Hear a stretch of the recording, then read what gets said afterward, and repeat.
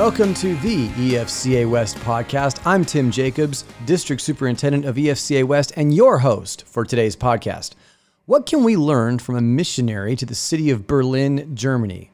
Well, as it turns out, we can learn a lot.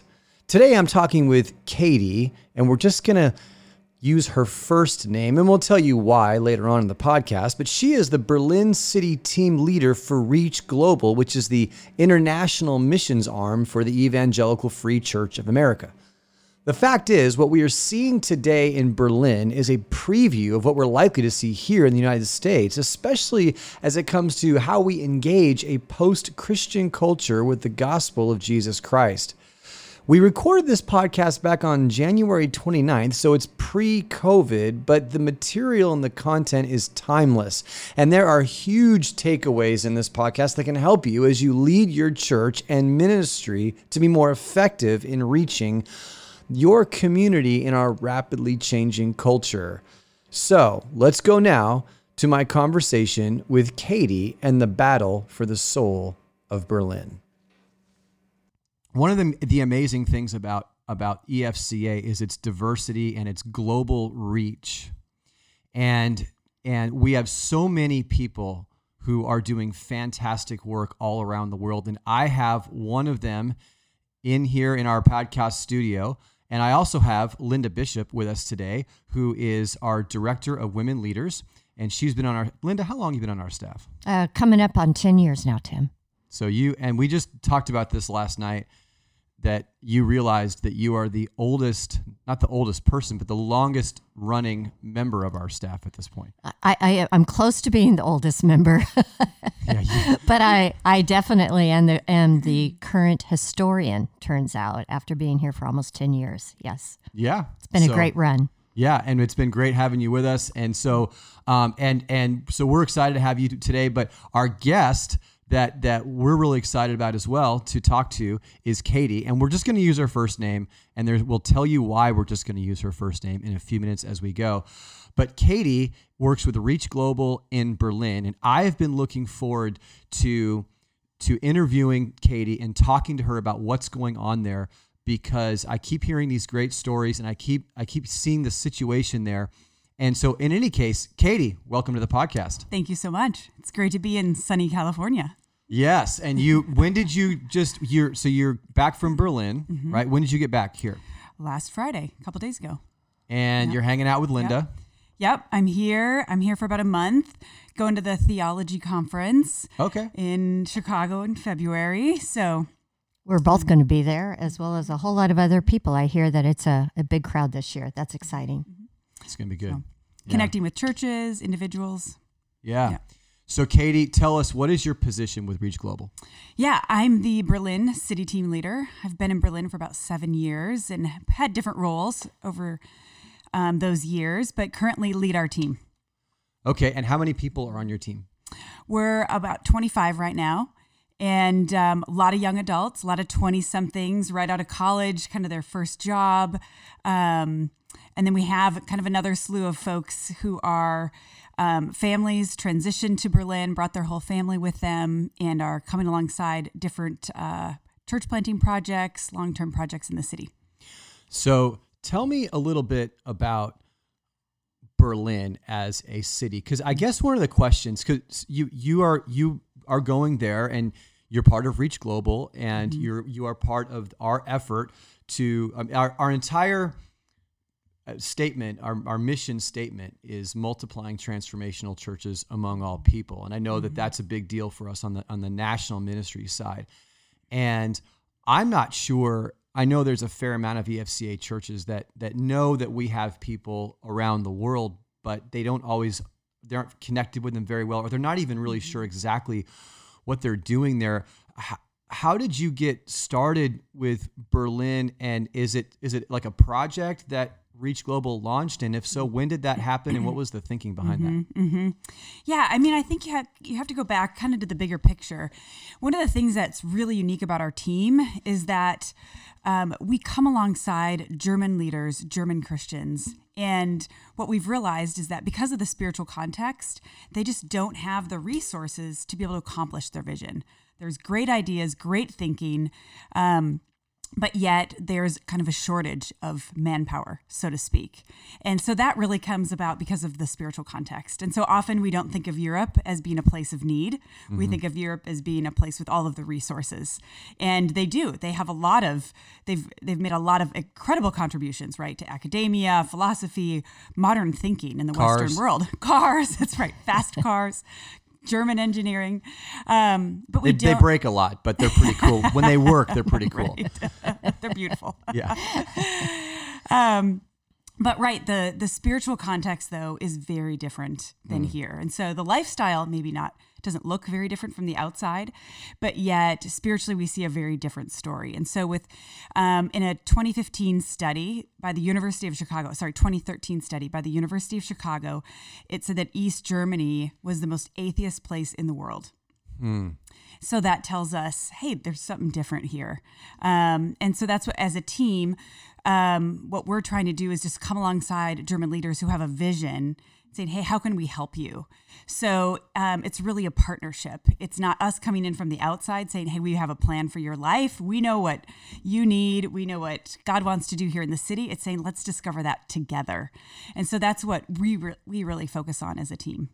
So you say you come alongside German leaders. So you had to know some of these German leaders, these German Christians to begin with. So how did you know how you guys found them, or what would? Yeah, I mean, it's all about relationships. I mean, that's where I think sometimes in our we forget how important relationships are, and we forget what it looks like just to come in and say, hey, we're here to serve. This is who we are as ReachGlobal. So ReachGlobal works around the world in different locations, but had never worked in Berlin. So we really had a fresh start back in the 2000s. And we had somebody move there, and there was relationships with the Free Church of Germany and all sorts of other denominational connections for sure. But it really wasn't those formal connections or ties that really made it. It's really just sitting down with another leader and saying, what is it like for you? What are your challenges? What are your struggles? Where could we maybe help? This is who we are. And so naturally our vision as ReachGlobal, as the EFCA, is to multiply transformational churches. But it was really the question of saying, what does that look like in Berlin? What's that expression of the Free Church in Berlin? And it turns out we have a lot of freedom, right? That's the beauty of the Free Church, is that freedom to say, hey, what is it looks like here, and the church needs to look different in this context, and that's okay. So it's a little bit of our history. How long have you been there? I've been there for 7 years. Okay. And what drew you specifically to Berlin? Oh, that's a great question. Well, I never wanted to live in Germany. I had never really wanted to live in Europe in general. So it was really a process of understanding that context and really looking at the statistic and saying, okay, roughly conservative estimates would say that there's maybe 2% evangelical. And the question then is, what are we doing with the other 98%? And that statistic, that question, it just sunk in really deeply. And what I saw happening is that there was an intentionality to say, you know what, we want to be part of building the church. We want to be part of church planting efforts, and our team is. But yet we also want to be figuring out how to connect the gospel to the 98%, to those who aren't interested in a church service or anything connected to a church. What does it look like to live out the gospel in front of them? And that's really what drew me to Berlin. Yeah. So what is it like there? I mean, because a lot of people, when they look at Western Europe, they just go, oh, this is a place to go on vacation. Or they see the West as kind of like, even though they know it's got, the average person knows, it's not, it's kind of maybe dead, or maybe not as spiritually alive as, but they still consider it the West, and they would almost consider it like at a higher tier as, the Middle East or Asia. Like that's where the real problems are. That's where the real darkness is. Europe, at least they've got civilizations, quote unquote. That's how a lot of people consider it. So why is it hard to convince people that, I guess one question is, why is it hard to convince people that Europe is a mission field? And what would you say to someone who says, yeah, come on, man, I was just there on vacation. It's like, that place is fine. Mm-hmm. Or maybe even like they had their chance, why they've been exposed. What could you possibly do? So talk about that a little bit. Yeah, I mean, I think a couple things that we forget, us coming from a Christian context, or maybe Christian family, or from the church, we forget just what it's like to perhaps, or we don't even know what it's like to grow up without a Christian family member or a Christian coworker. So I often say that I'm probably the first Christian that most people have met. And so that means that living out my faith on a daily basis is so significant, that I am possibly the first living expression, incarnational expression of the gospel. So we all have access to the internet, right? At this point in time, if you have the internet, you have access to the gospel, but you really don't have exposure to it. And so that's a difference, I would say, is that people they don't have exposure to the gospel like they would perhaps here in the U.S. I think that's something that you feel and experience when you're in Berlin. Ron and I had the opportunity to spend a week with Katie a few years ago. And Katie took the week off from work, and so we really had a concentrated time of both museums and sightseeing, but also just being in Katie's neighborhood and traveling around to where other members of the team are living and into their communities and so forth. And I was struck time and time again, and I've talked about this many times, by the spiritual darkness in Berlin that I experienced and we experienced. We'd be in small restaurants, and there was just the Holy Spirit was not there, filling in the corners of the room in ways that we experience that here in the U.S. and don't even realize it. Mm-hmm. It was very clear that there was the presence of God was seemingly limited to Ron and Katie and I. And I don't, with a 98% unchurched, non-believing, I think that probably was pretty accurate. So it was shocking, and as you say, Tim, to be in Western Europe and realize that God is not there because the people of God are not there. Mm-hmm. It's funny because we don't even realize that living in the U.S. Correct. We take that so much for granted, and there'll be times that I'll go into a Starbucks, and just by observation, there's a couple pastors meeting over in the corner over here. There's a couple people having a Bible study. There's a dude reading a book by Andy Stanley or whatever. And right. There's times I've walked into my Starbucks and I go, man, this place is, except for like maybe the employees, because they're working, but this place is covered. You know what I mean? It's like 80% of the people in here have some, but even those who don't, at least in my town in Phoenix, and yet it's true. I was even when I was preaching in Torrance a couple weeks ago, in LA, right by LAX, in kind of that South Bay area. And you go to a Starbucks on a Sunday morning, and I was overhearing spiritual conversations, Bible studies, and to just what you were saying is it's not there. It's not there. It's not there. A couple of years ago, I was at a party and at someone's house, and I was just looking around, one of those quiet moments, and everybody's talking to somebody else, and it just struck me. I don't know if anybody has prayed for any of these people. Is anyone praying for these people that I'm with in the room? Is there anyone that is praying for them? So I mean, on that, if there is a vacuum of Christianity in Berlin, and so I mean, tell me a little bit about Berlin though too, because it's kind of a cool city, right? Yeah, I mean that's really the challenge when we talk about spiritual darkness, because there's so much energy and vibrancy as well. So it's really a both and city in every regard. So you've got it all. You've got artists, you've got students, you've got a bohemian culture, you've got a city that was once divided that's now coming together.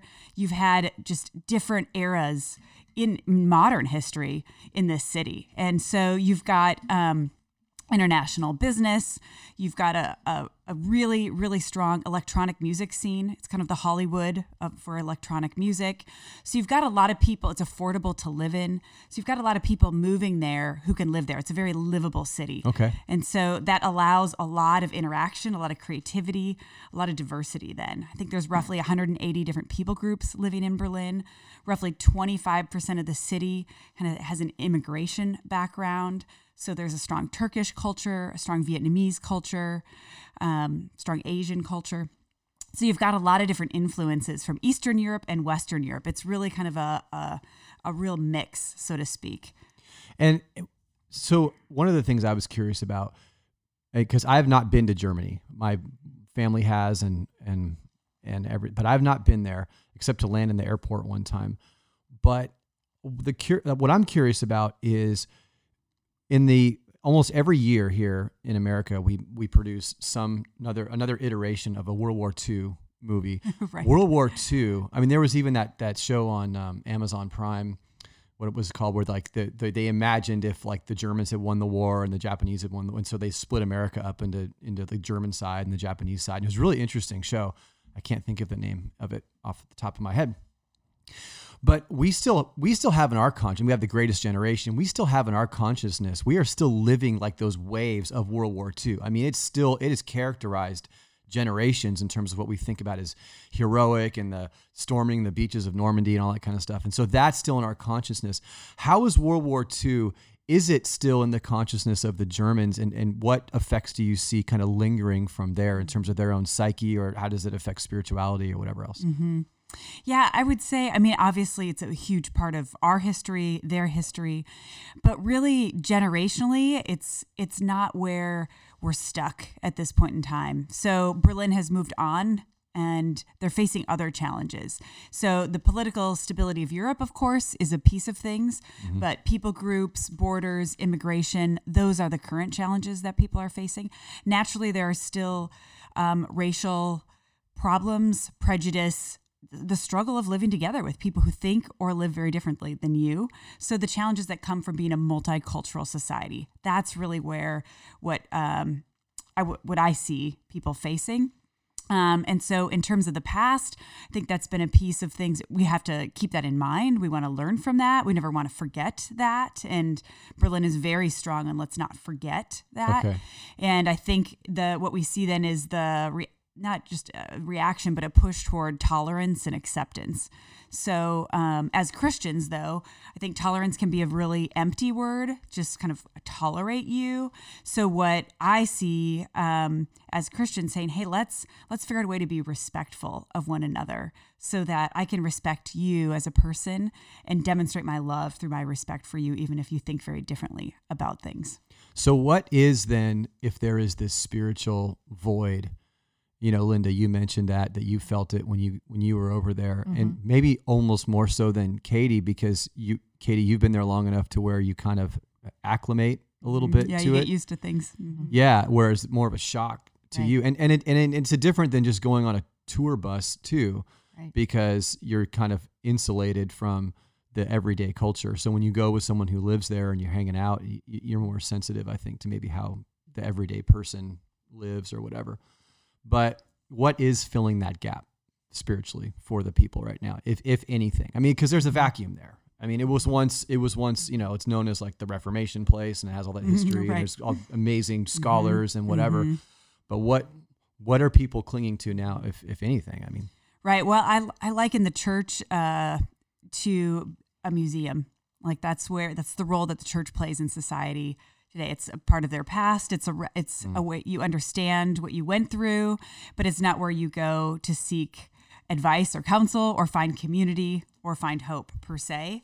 So I think justice, I see a lot of a value for justice in the city because it's been a city that has gone through so much, and to see people being mistreated historically and not wanting that to happen again. So I see that value for justice, environmentalism. We're always, as people, we want to get behind a cause, and not an empty cause, something we believe in. And so I see people responding to something. There's that longing for something greater than ourselves, something transcendent to give our lives to. So they have that. So yeah, which they should. I mean, they're normal human beings like everybody else. Yep. But there's an awareness, like we want to be a part of something bigger than ourselves. Yeah. I mean, Berlin is a city. It's a very passionate city in that regard. You don't live your life passively and there's a desire to engage and to care. And so I see that piece, but I naturally different spiritualities, different versions of spirituality. I mean, I think, the perspective on the state church is that been there, done that, and it's not relevant for us anymore. And so there's not a desire to pursue church culture or clergy or anyone connected to the church in terms of everyday life. So, however, there's a lot of open spirituality, Eastern spirituality that I see people becoming more interested in and wanting to engage. But it's usually on an individual basis. It's a lot more personal. It isn't necessarily so community oriented, although of course people can find community wherever they can build it wherever they want. So that's what I see. So, yeah. And so coming into that and seeing that and knowing that there is a sensitivity there to something, but it's almost harder too, because like you said, when they look at you, they don't see you, or if they find out you're a Christian, they don't go, oh, like this is something new. They go, they connect you to the old and like been there, done that? I didn't know anybody still believed that anymore. Huh. That's typically kind of the confused response I get. Like, kind of that look of like, I didn't, wow, okay. And you've thought about this and you actually believe it's not just a cultural thing that you're talking about. So, wow. See, and that's powerful stuff right there, because when you said too, it almost is like they're surprised maybe if they find out you're a Christian. Is that because you've built a relationship first, right? Mm-hmm. And so they see you as like a normal human being. And so then they're surprised to know that you would believe this ancient, old and tried and, antiquated, mm-hmm. Right. Primitive. And even problematic. Yeah. Primitive and problematic and restrictive, mm-hmm. Mm-hmm. Right. Well, we've talked about that before, Katie, too. And sort of my simplistic characterization of it being, oh, you believe that. And this person believes in Tinkerbell and this person believes in whatever. And whatever your belief is to get you through, that's fine. But there's not necessarily any interest to follow up on it, or you can do your thing. And I think that's one of my fears or concerns, and what we're all seeing in the American church is that's where we're headed. We have lost so much ground on people understanding what we mean by the term, I'm a Christian or I'm a follower of Jesus. Mm-hmm. And we've come so far from understanding or having any working knowledge of who Jesus is and what that's all about. So there's definitely some similarities here in moving so far away from the gospel and its presence in everyday life, and people living it out in transformational ways that I think we look to Berlin and some of these other cities and say, we need to learn what's going on there now and get back over here and take heed and respond accordingly. Well, I think that's part of why it's so significant to live out our faith and to be Christian business people, to be engaged in our profession or in society or in our community, and to demonstrate what that looks like, because then people have an experience to say, oh, you're not someone that's actually a drain on society. You're actually helping it flourish, and you're actually contributing something. And your faith, it actually wants you to produce beautiful art. Your faith actually wants you to be a person of integrity. Your faith actually wants you to help meet that need in the community, and to be able to see that, to say, okay, maybe I haven't understood what Christianity is really about. That Christianity isn't just this restrictive faith. It actually is freeing. It actually frees us to be fully who we are, to live out all of that beauty that God has from birth embedded in us, right? And so that's where I think, to me, it's somewhat of a marketing problem on some level, saying, hey, there's a perception that Christianity is restrictive and harmful to society. Let's show them that it's not. Yeah, and it's funny because that's exactly the course that as I'm stepping into the role of district superintendent, and I'm realizing I work for an organization that's called the Evangelical Free Church of America. And we know that evangelical is a loaded word. And so there's people who are saying, hey, it's too late. Let's just call ourselves something else. I don't believe that. I think that the word is worth recovering, worth demonstrating that it can be, because right now, what do people see? They see, it's like a white dude who drives a truck and loves America and owns a gun and votes for Donald Trump. And as I've been going around to different churches, I said, hey, there's nothing wrong with any of that. I would fit into, a few of those categories, but none of those things make me an evangelical. And I think that what I'm learning as I'm going out is I'm realizing that there's confusion on the part of the media and the popular culture about what an evangelical is and what an evangelical value is. They go, well, they like the Bible, they like their church, and they like, they live out in the, you typically away from an urban area, and they're super conservative. And they listen to talk radio, and they've got this kind of profile, and they group those in as if those all are as important as the person's faith in Jesus. And you say, well, gosh, that's really unfair. But then as I've been talking to more Christians, I'm realizing a lot of them think that those things are just as important as Jesus too. And they wouldn't maybe come out and say it, but it's certainly true in their behavior. And so I think it's what you're saying is when you live in a place like Berlin, you have to really take stock of your actions, whatever role you have in society. You're kind of saying, hey, I have to realize that I, as you said before, like I'm the only person that anyone might ever meet who believes in the power of Jesus Christ to set me free from my sin. So that has to characterize everything about my life. And I can't get hung up on secondary issues of politics or preferences that we can enjoy here in America right now, I think to our detriment as things go on. But the lines are a little bit drawn differently, and you're put in a different place. And I think that is relevant to those of us living in the U.S. right now, because as is often said, Europe is like 30 years ahead of America in terms of societal change and that sort of thing. For whatever reason, that is the case. So we can look at you guys to get, I say you guys, because as far as I'm concerned, you're in Germany and that's who you are. But we can look to you guys to get our cues from what we may be facing in the future. Yeah, and that's part of why we feel like, hey, whatever we can learn in Berlin, like however it can help the body of Christ wherever, in the U.S., in our cities, what we feel like Berlin is really this, I call it a playground. It's where we're trying to figure out how to do this thing. How do we as Christians engage in the city? How do we as Christians engage in a culture who thinks very differently than us? When culture is different than our values, or living out life from a very different perspective, values, norms, thinking, how do we respond? Are we just fighting? Are we just angry? Or do we realize, like I go back to Matthew 9 and I'm like, look how Jesus responded to people when he saw that they didn't have a shepherd. He responded with compassion because they were helpless and they were harassed.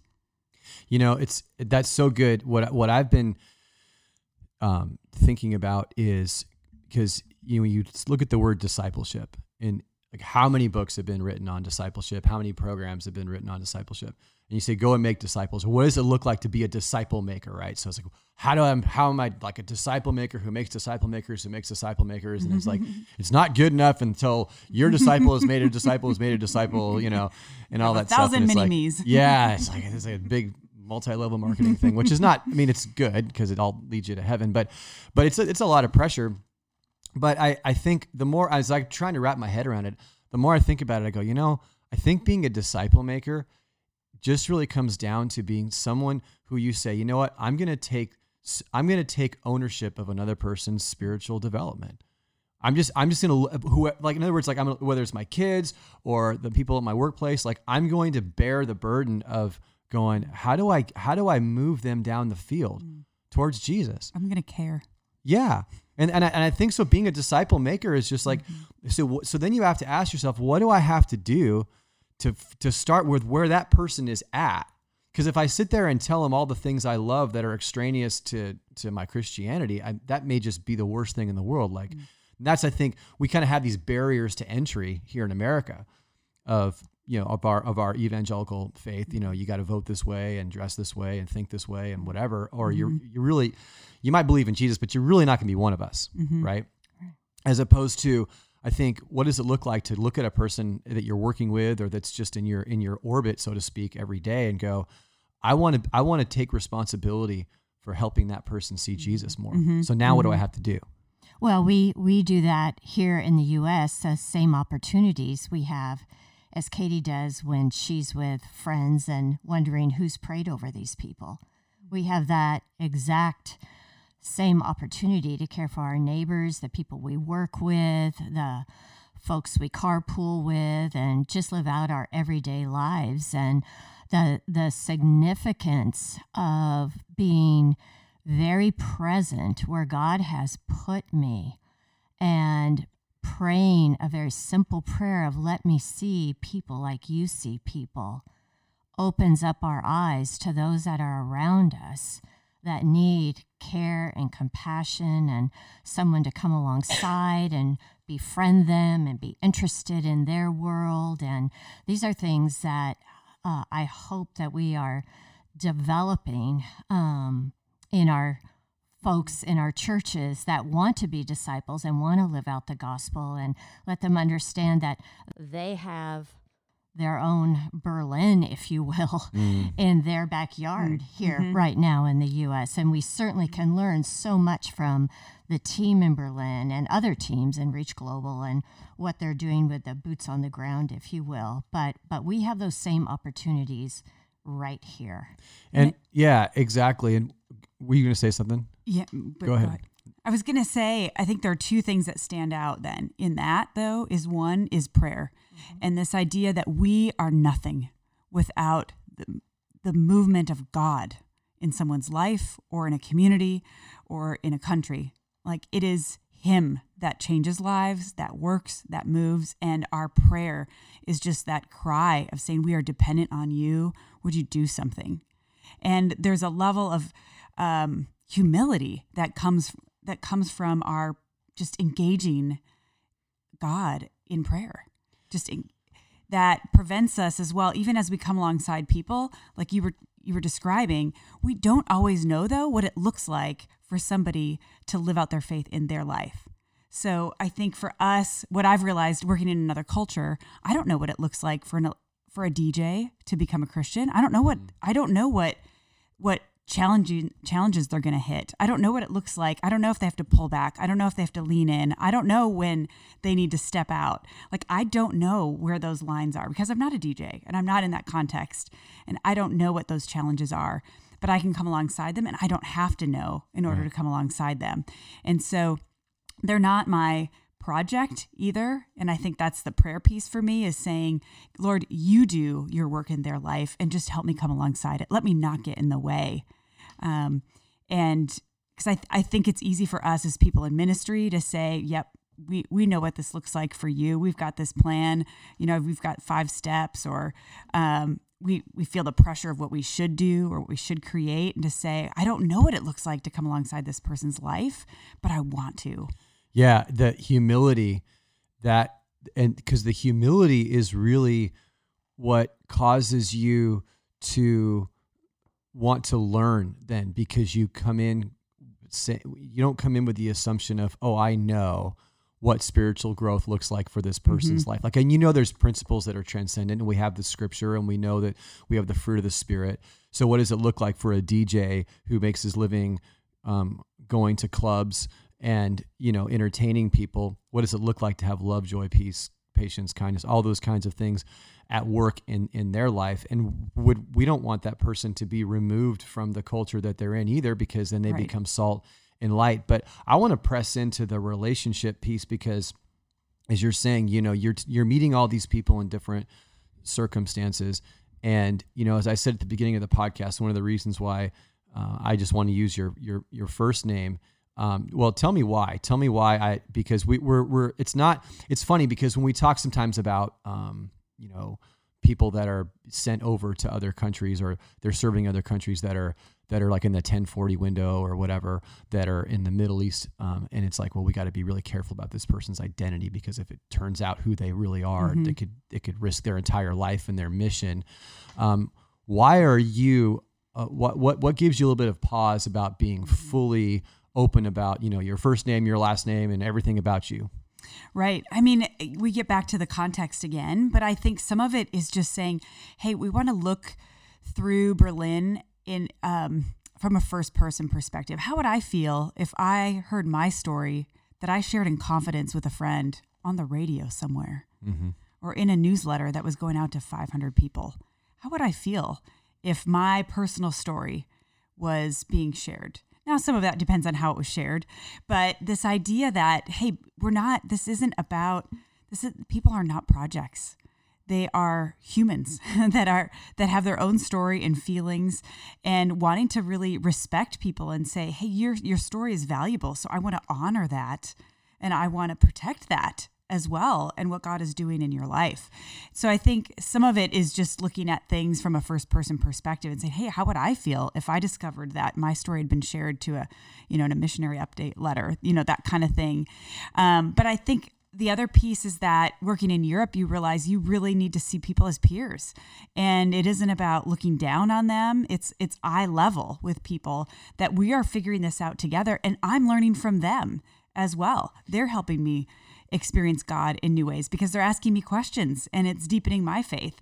So that piece that it's not just about me and what I can give and what my plan for other people. But the other thing that we face is that even just the word missionary is so confusing these days. I mean, like your question at the beginning about, are there really needs in Europe? And what does that look like? Why is that a place where mission happens? And I think to say, hey, that's just a confusing word. I understand the category that churches here in the U.S. have for that. It's helpful in terms of budgets and coming alongside people like me. But yet in my context, that's a word that's very misunderstood and is really unclear. So I don't work with orphans. I don't build any wells. And, I go in public transportation. I go to restaurants. I go to eat. I have my flat whites, I go to art museums. Yeah. That's just a very different, mental image, that my life looks very different and our lives look very different because it's very normal. Like I said, the lifestyle is not that different. Well, and it's one of those things where it's like, we don't want to, because we know that we're going to put this out there, and anyone can listen to it, and what we don't want to have happen is like people that you've built authentic relationships with who may not understand. It's like, no, I really have an authentic relationship with you, but I actually am employed at the same time, or I am on a mission to come and live out in a very natural way the gospel. And so if you were, if someone were to, if one of the people that you are close with were to find out, oh gosh, she's on this podcast and she's talking about me, and she's talking about, and it's like blowing the cover, like, you work for the CIA all this time, and you've been living this false undercover double life. And it's like, no, that's not it at all. You don't understand. I actually, regardless of ReachGlobal or anything, like I have an authentic friendship with you, but I actually care about you so much that I want I want to dedicate my life to helping you see what I see. But that's a hard thing for most people to really understand. Right. Yeah, exactly. I mean, I think we all just like to simplify, and sometimes that means putting people in boxes. And so, hey, if I get put in a box, well, God will get me out, It's like, so hopefully this is our challenge, is that, our question is then, well, what kind of experience? Because we've had challenges like this when people understand our paycheck comes from the Evangelical Free Church of America. And the reality is my relationships would not look different if my paycheck came from Bayer Pharmaceuticals. Right? And as Christians, I think that's a significant thing to think about. Regardless of where our paycheck is coming from. That's good. How would that impact our relationships? That's good. And so, and my question then is, well, if I have been a jerk, please tell me. If I have made you feel bad for what you believe, well, I'd like to know then, because I need to apologize. So, well, and I love that, Katie, because those of us living here in the States, our paychecks are coming from all sorts of places, and the people in our congregations are receiving paychecks from all sorts of places. And yet we are also charged to just go and live out our faith and bring the kingdom of God, move the ball forward in the neighborhoods and circumstances and communities that God has put us in. And that's really where our team in Berlin connects with people. I think that's where coming back here is always an encouragement to me, because it's not about, I operate in German and I live in a city. I don't have a car, so some of my daily realities are very different, but at the same time, our hearts are not different. Correct. And that's where I think there can be so much mutual encouragement to say, hey, we're all figuring out what it looks like to live on mission for Christ in our context, in our world, in our relationships. Yeah. So obviously the whole point is what you're doing is something that is very different in terms of what a lot of people consider when they think of missions. It's cross-cultural, but it's not cross-cultural in the sense of like, you're not going to Africa basically, and you're not going to the Middle East. And those projects tend to get rewarded a lot more, a lot of times in terms of people's opinions or even financial support, because they go, oh, that really, that would be hard. Like I wouldn't want to live there. So it's almost like I'm going to ease my conscience a little bit, and I believe in it, but hey, I'm going to give you a bunch of money because you're going to do something that's important. But truthfully, I would not want to do that. I think maybe it's harder for you because some people might go, oh, shoot, man. Where do I sign up? I want to go live in Berlin and get paid to like hang out with bars and talk to people. We'll take them like that. Well, sounds good to me. Yeah. But that's the thing I wanted to ask you about then is like, okay, you have 29 on your team. So how are you looking for people, and what kind of people are you looking for? Yeah, that's a great question, because I think even people hear that number, oh, you've got 20-something people on your team. Like, well, surely that's good enough. And it's like, for a whole city. Yeah, for a city of 4 million, that's like a drop in the bucket. So, we have incredible opportunities. In fact, our team is praying that in the next 3 years, 50 households will join our team. And that means 2 years, young adults who want to, kind of get their feet wet. Maybe they're not sure where they fit professionally or in ministry. And so we want to just invest in them for 2 years, help equip them to navigate questions in the spiritual context in our cities so that they can come back here and be great resources to their churches or communities. And then we have staff who come alongside long-term projects in terms of investing in the city long-term to get something off the ground. And so really we have a lot of opportunities in a lot of different areas. Like I said, Berlin is such a diverse city, but it's also a needy city. And that's what people often don't realize in in Europe, that Berlin has just such a unique history. So problems like homelessness, prostitution is legal. And so we have staff working with, there's 3 different organizations we work with in the city and come alongside that are ministering to prostituted women, the women who work in brothels and on the street outreach, pray for them, counsel them, provide social services for them. So we have opportunities in that area. We have opportunities in social media. So just whatever you can think of, we almost have an opportunity for that. So at-risk youth is another area in the city, coming alongside communities where these youth just don't have the resources or the family support. So single parent families, single moms, just ministries reaching out to the needs that different communities have. And in a really diverse city like Berlin, that's just, the opportunities are endless for people to just come live on mission, build relationships, but also then contributing and helping ministries move forward, ministries develop as well. And so, we have one of our couples that moved to Berlin. He was an IT guy and she was a stay-at-home mom. They moved into a community that no Americans live in, and instant street cred. And they love it because they're just wired and built for that. And they got involved in a church plant. And that church plant is now launching a new church plant in an area that's reaching students and international expats and professionals. Wow. And so that's so cool. It's very cool. Yeah. It's very cool. So we have opportunities like that. And you don't have to be a pastor or have professional ministry experience. It's about building relationships with your neighbors. And you're taking students right out of college, right? Yep. Yeah. Yep. So young people. Yep. So, 20-somethings, all ages. We really have a multi-generational team. So people who are coming out of the business world as well.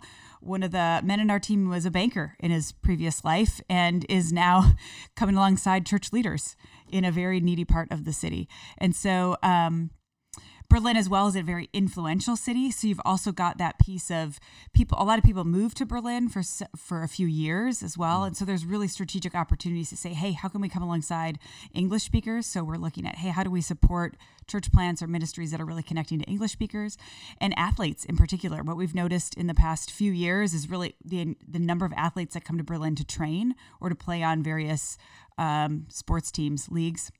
And so really saying, hey, how can we come alongside that and just have some exciting stories of what God is doing in those areas. That's fantastic. I love it. So then if somebody wanted to say, hey, how do I get involved in, because you guys, I mean, and well, let me back up though, because on the whole issue of somebody showing up or somebody maybe wanting to get involved personally, maybe going, the other thing I'd say though is, yeah, there are opportunities, but you're not, I mean, this is a field where it's kind of wide open, right? I mean, you're not going to necessarily show up and someone's going to tell you what to do. I mean, like this couple moving in, you have to be wired to go in and you have to look for those opportunities, pray for those opportunities, and you have to be a proactive person, right? I mean, correct me if I'm wrong, but I don't think it's an issue of like, well, I get a job and now I'm going to get a job description that's going to tell me what to do Monday through Friday. Right. Well, ReachGlobal operates really based on the person, your gifts, your experience, what you bring to the table. We want to use that. So I say my job is really to steward what you bring. So the conversations, it isn't just this, hey, go wherever you want, do whatever you want type thing. And okay, you landed in Berlin, you got to the airport and then see ya. Right. But it isn't your typical job where you show up and, check the boxes or here's your 5 things. But we set that together because it's really about utilizing your gifts, what you bring to the table and what God wants to do in Berlin. And so that's really what we try to do is really help people use their gifts. And so that's where we talk a lot about like, hey, what are your strengths? What are your passions? What are your interests? And where can you really where's the best fit for you in the city? So, but in a diverse city like Berlin, it's like, okay, you're a professional, you're an IT guy, you like to play video games. I mean, we can find a spot for you. Those people need Jesus too. The gamers need Jesus. That's right. So then if somebody wanted to get in touch with you to say, hey, I mean, how do I get behind you financially? How do I learn more about you? What can they do? Yeah. Berlin@efca.org. Berlin@efca.org. And Linda, so, I mean, you've known Katie, obviously. How long have you known Katie? Oh, goodness. Forever and maybe 15 years. Okay. And so, I like that answer. So, I mean, when you look at her ministry, I mean, obviously you've been very inspired by it. I mean, what when you look at kind of outside looking in, what things do you see? Well, I love that Katie is developing young leaders. Whether they're there for 2 years or they end up going long term, we need young people to have developed and trained leadership skills, and so that wherever they go, they can understand group dynamics, what's going on, and train other leaders. The other thing that I like and love about what Katie is doing, and it's been so great to watch, is again with these young leaders getting into a messy world, if you will.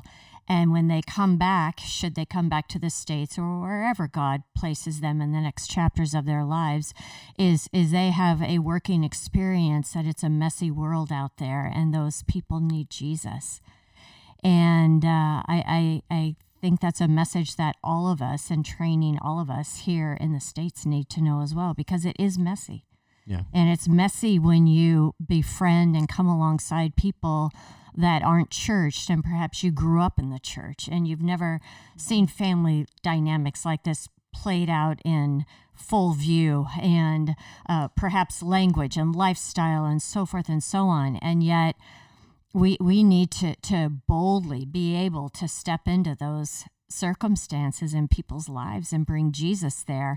And so these young leaders in particular that are getting early adult Christian life training in Berlin are going to have a huge impact here on the States, I believe.